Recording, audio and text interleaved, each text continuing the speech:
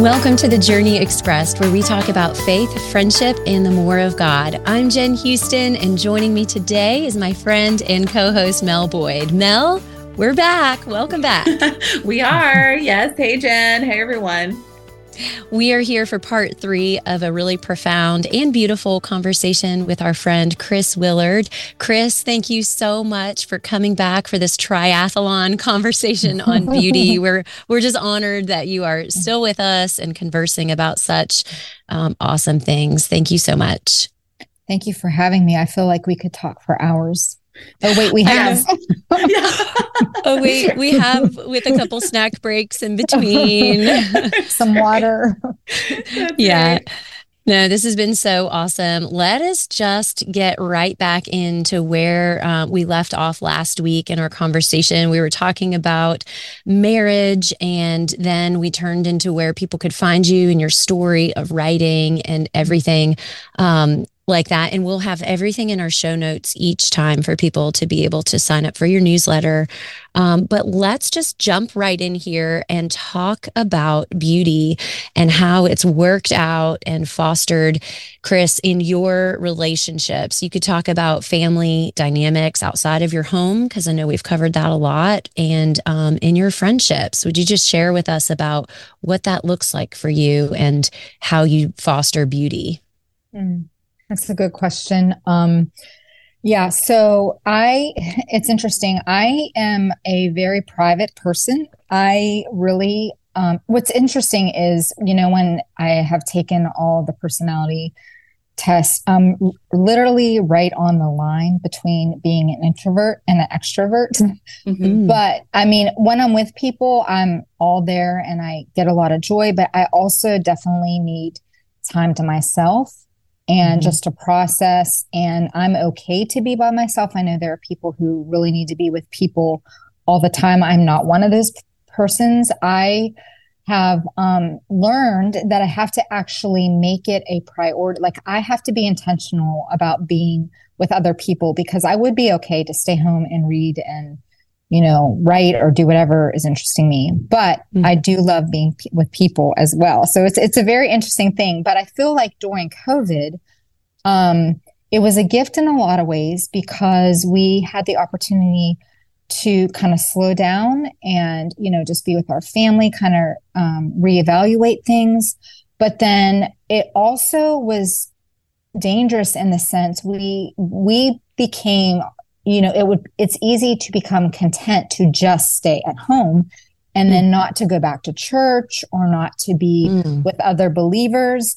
And this is what's really cool about Tim's book, is I had read it in bits and pieces here and there, because, through the years he had sent me different things he wanted me to read or edit, but I never actually sat down with his book until probably the fall. I sat outside and read it with the hard copy in my hand. And I was really weird. I was like, I'm only reading it outside because it's a beauty book. I'm going to sit out on the front porch and read it outside.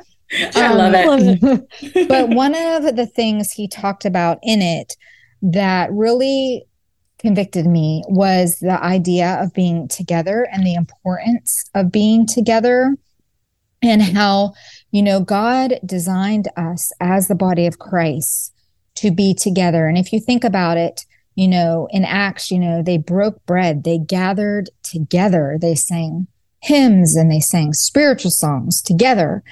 And what is so, I think, beautiful about that time is it wasn't like these people, the disciples weren't known because of all the pithy things they were saying on Instagram or by, their, loud, obnoxious, preaching out on the square or whatever. But it was like their intimacy with each other was so important. And that's part of how they won the world to Christ. The world came to know them by, the way they would serve one another when someone was in need. And by the fact that they weren't engaging in all the things that were like all the debauchery around them, but they were willing to just be anonymous, basically. I think Tim talks about that in his book. He's I was actually going to read something from it because I thought it was so good the way he described the friendship, the being together as the church. This is what he says. He says, the world knew them by their willingness to pass into anonymity, by their willingness to renounce a claim, by their willingness to burn as garden lights for Nero, by their unnerving existence into the wilderness. The world saw them out there in the wilderness and ventured out to them and asked, "What are you doing here? Why do you help so many yet ask for so little? Why do you take the jeers and not shout back? How can you invite shame and care not?" And the wilderness glowed bright with the light of the saints. An incongruent people took over the world in the shadows of obscurity. And I love that. Like, that's the history of being together as a church and with other believers. It's the most beautiful family story told in history, right? A God who's running after us as his church, who died for his church, for his body. And why did he do that? He did that so we could have a relationships with each other, so we could be together. And to me, like, when I think about, what is going to foster in me a good relationship with someone else, it's going back to that, being reasonable, like being someone who's reasonable and not insisting on having my own ways. It's being content with having less than what I think is due me. If my friend says something that, I take offense to right away, then I'm not being a good friend. Love believes the best. And I, before I react, I need to step back and I need to just, think the best of them and not be resentful, not keep records of wrongs. And that's what the early church did. They were there to serve one another. They were there to break bread together. They were in each other's lives. And I think we need to do that. Like, we need to have people in our homes. And again, it doesn't have to be perfect. It doesn't have to be something you see on printers. Whenever they walk into your home and they notice that things are just settled and things are just, everything's not perfect maybe, but there's this sense of beauty and the fact that you want to serve them, because it's not about you when you are inviting your friends or having people over into your home. It's about serving them. It's about thinking, what can I do to encourage this people, like this person? And I think a lot of times it's just something so simple as, learning to get over ourselves. And we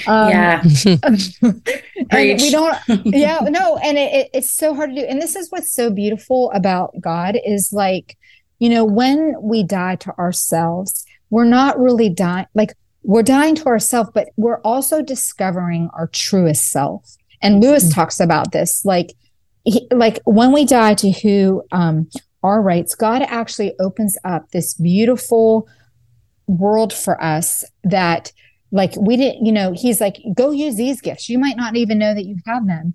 And we actually become our true self when we die to ourselves. It's like a paradox. Yeah.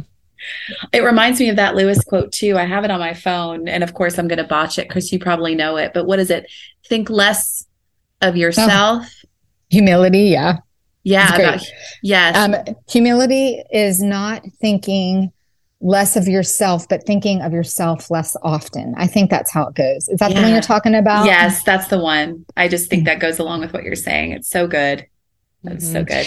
And I think too, along with hospitality and showing love and fostering beauty and friendships, I cannot stop thinking about the verse in 1 Peter 4, where it says in verse 7, the end of all things is at hand. So not only backing up to what you said, like the early church began showing hospitality and serving one another, but that strategy has not changed. And he's even writing about it at the end of all things. The end of all things is at hand. That means really Jesus is coming back. That's so therefore, Be self-controlled and sober-minded for the sake of your prayers. Above all, keep loving one another earnestly, since love covers a multitude of sins.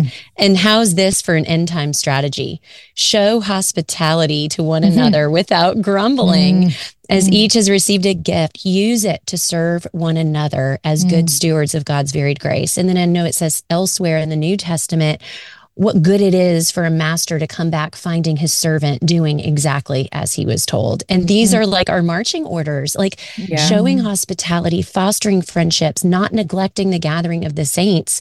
It hasn't changed, and it won't change till the end of the age. So your exhortation is very inspiring for us to get out of the comfort zone of our homes, because like you, I mean, we had some resets that were actually really godly and holy and good and needed, but not getting too comfortable and keeping pressing the snooze button on neglecting gathering with other people, I think is kind of another way to say it.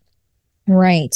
And even going along with what you just said, I actually was just reading in First John where he talks about how if any of you sees a brother in need and does nothing about it, like you're walking in darkness. Like, I mean, it's pretty black and white. You're walking in darkness. And, you know, I feel like the church, you know, we forget that. We forget that we are to be involved in each other's lives, that we are to be helping each other. We can become so isolated, but the whole purpose of the church is for us to be together to worship our Creator. Yeah. Chris, that is so good, because that to me is kingdom culture, and that presides over our own culture. Because I think, you know, so many different cultures that I've been to around the world, they are so community focused and family focused. You know, I mean, they have family members that live in their home, and, you know, they're opening up their home all the time. But that's just such a great reminder that, you know, that what you're touching on, and you too, Jen, and in the Word of God, and that's kingdom, you know, and that's been a prayer of mine is, Lord, let us live, let us be a family of kingdom culture.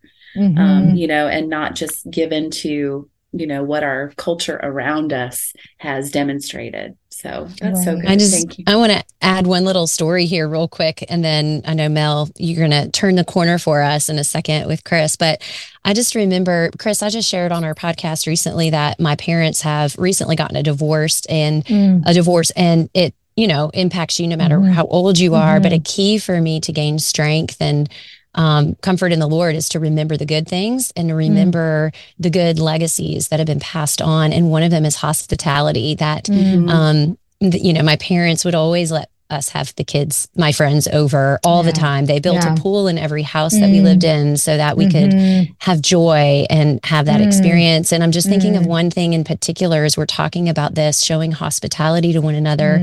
I remember years ago, probably about 10 years ago, I met this couple in Walmart at the Arboretum. And the husband was carrying around a shofar, and he was an Indian man married to, I believe she was from Eastern Europe. And I just engaged with them because I was like, oh, that's curious. You know, tell me about the shofar. I am extrovert. I'm way across the line into the extroverted territory. But we just engaged in this conversation. We'll come to find out it was totally, he felt like God just told him to bring it that day. One thing led to another, and I asked my parents if we could invite them over for Thanksgiving the next week, and they said yes. And so these strangers, and you know, like, could they have been angels among us? I don't know, but these strangers were welcomed at my parents' Thanksgiving table, and that's just legacy that I want to pass down to my kids and do in our home.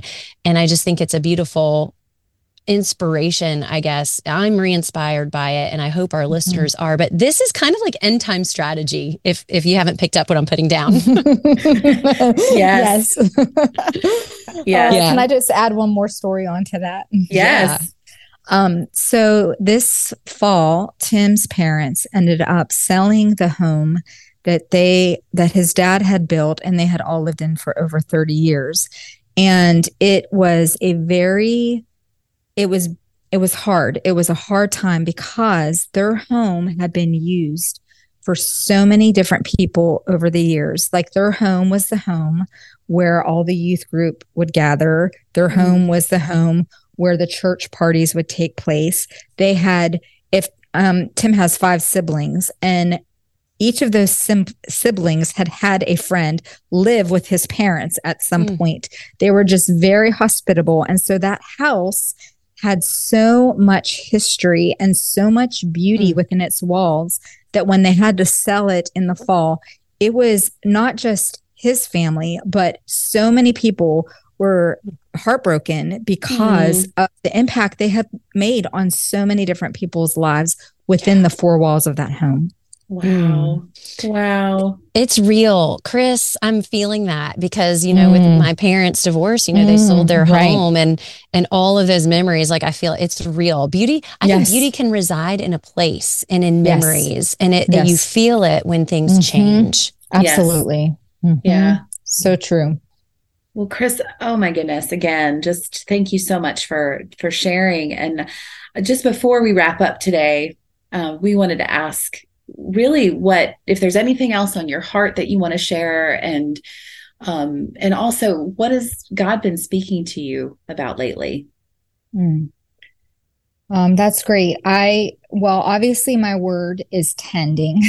Yes. And the Lord has just been speaking to me so much about that. There's just been so many different verses about that, turning my heart towards home. I have a friend who I've been praying for one of their children that God would just turn their hearts back towards home.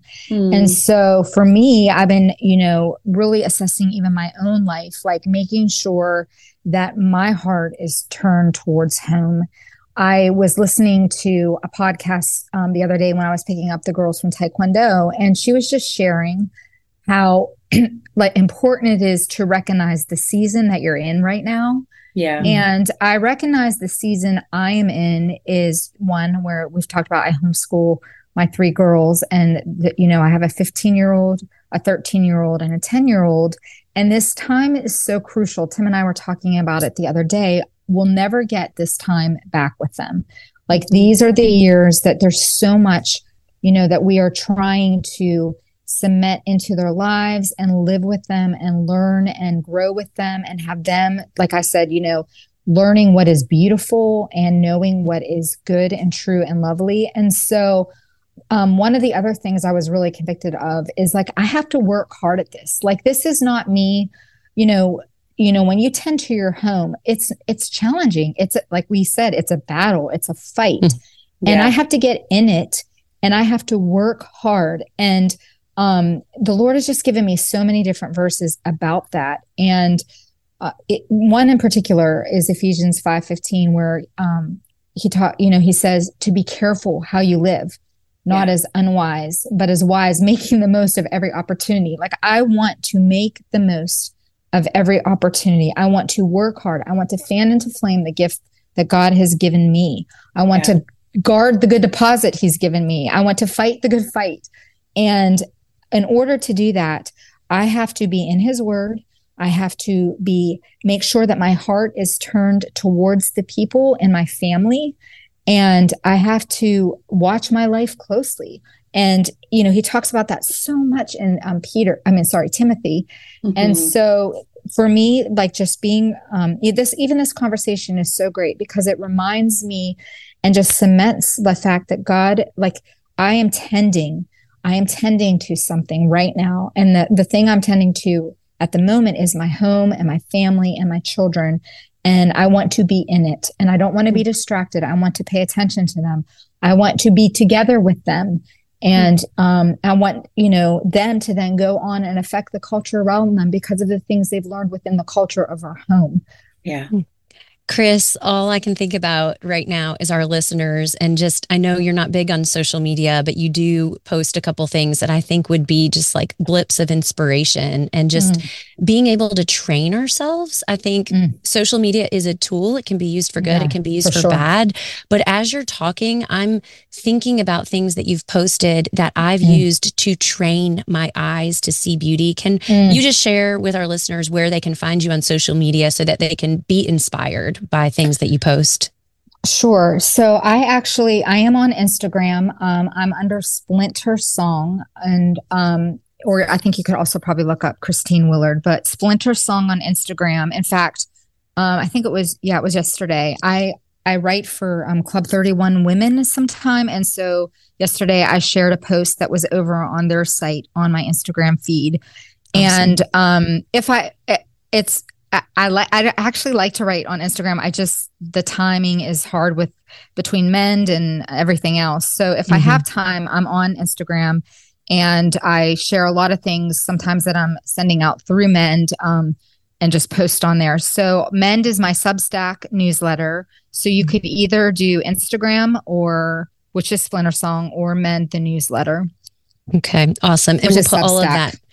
Okay, Sorry. Cool. Yeah, no, we'll organize it all in our show notes so it's easy for the listeners to find you. But my goodness, I have pages of notes that I have taken throughout our conversations. Yes. And I feel so rich all of a sudden, like a huge deposit just placed into my heart, my soul. Thank you so much, Chris. Thank you for having me. I really appreciate it. I love talking with each of you, and I just feel inspired as well. Oh, Chris, we love you so much. Thanks, Mel. So much. And really, as Jen said, thank you so much for coming on today and sharing just such wisdom and your heart with us. So, I mean, I've walked with you and y'all, Chris and Tim, they are the real deal. They live this. And even reading, it's so funny that you said that before, Chris, about the book reading it outside. Because I took it up to the mountains. Right. It was like, I was like, I got to go up to the mountains to read a book on beauty. So. That's right. I know. It took me longer to read just because I was like, I have to be in the right place for this. Yes, totally. And it was very inspiring. So we want to encourage our listeners to, we can put a link for Tim's book, Beauty Chasers, also in our show notes. Chris, would you mind praying for us today, praying for our listeners as we close out this conversation? Sure, I'd love to. Father, thank you so much for the gift of your Son, and that you pursued us because you want us to be together, because you want us to know beauty. Thank you that as the Creator, you have given us just starting points to know you better, to long for you, to experience joy.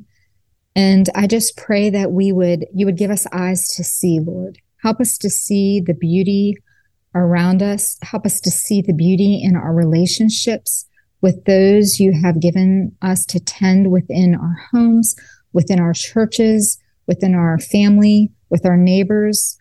Lord, may we be a pleasing aroma to them of you. Let us always point back to you.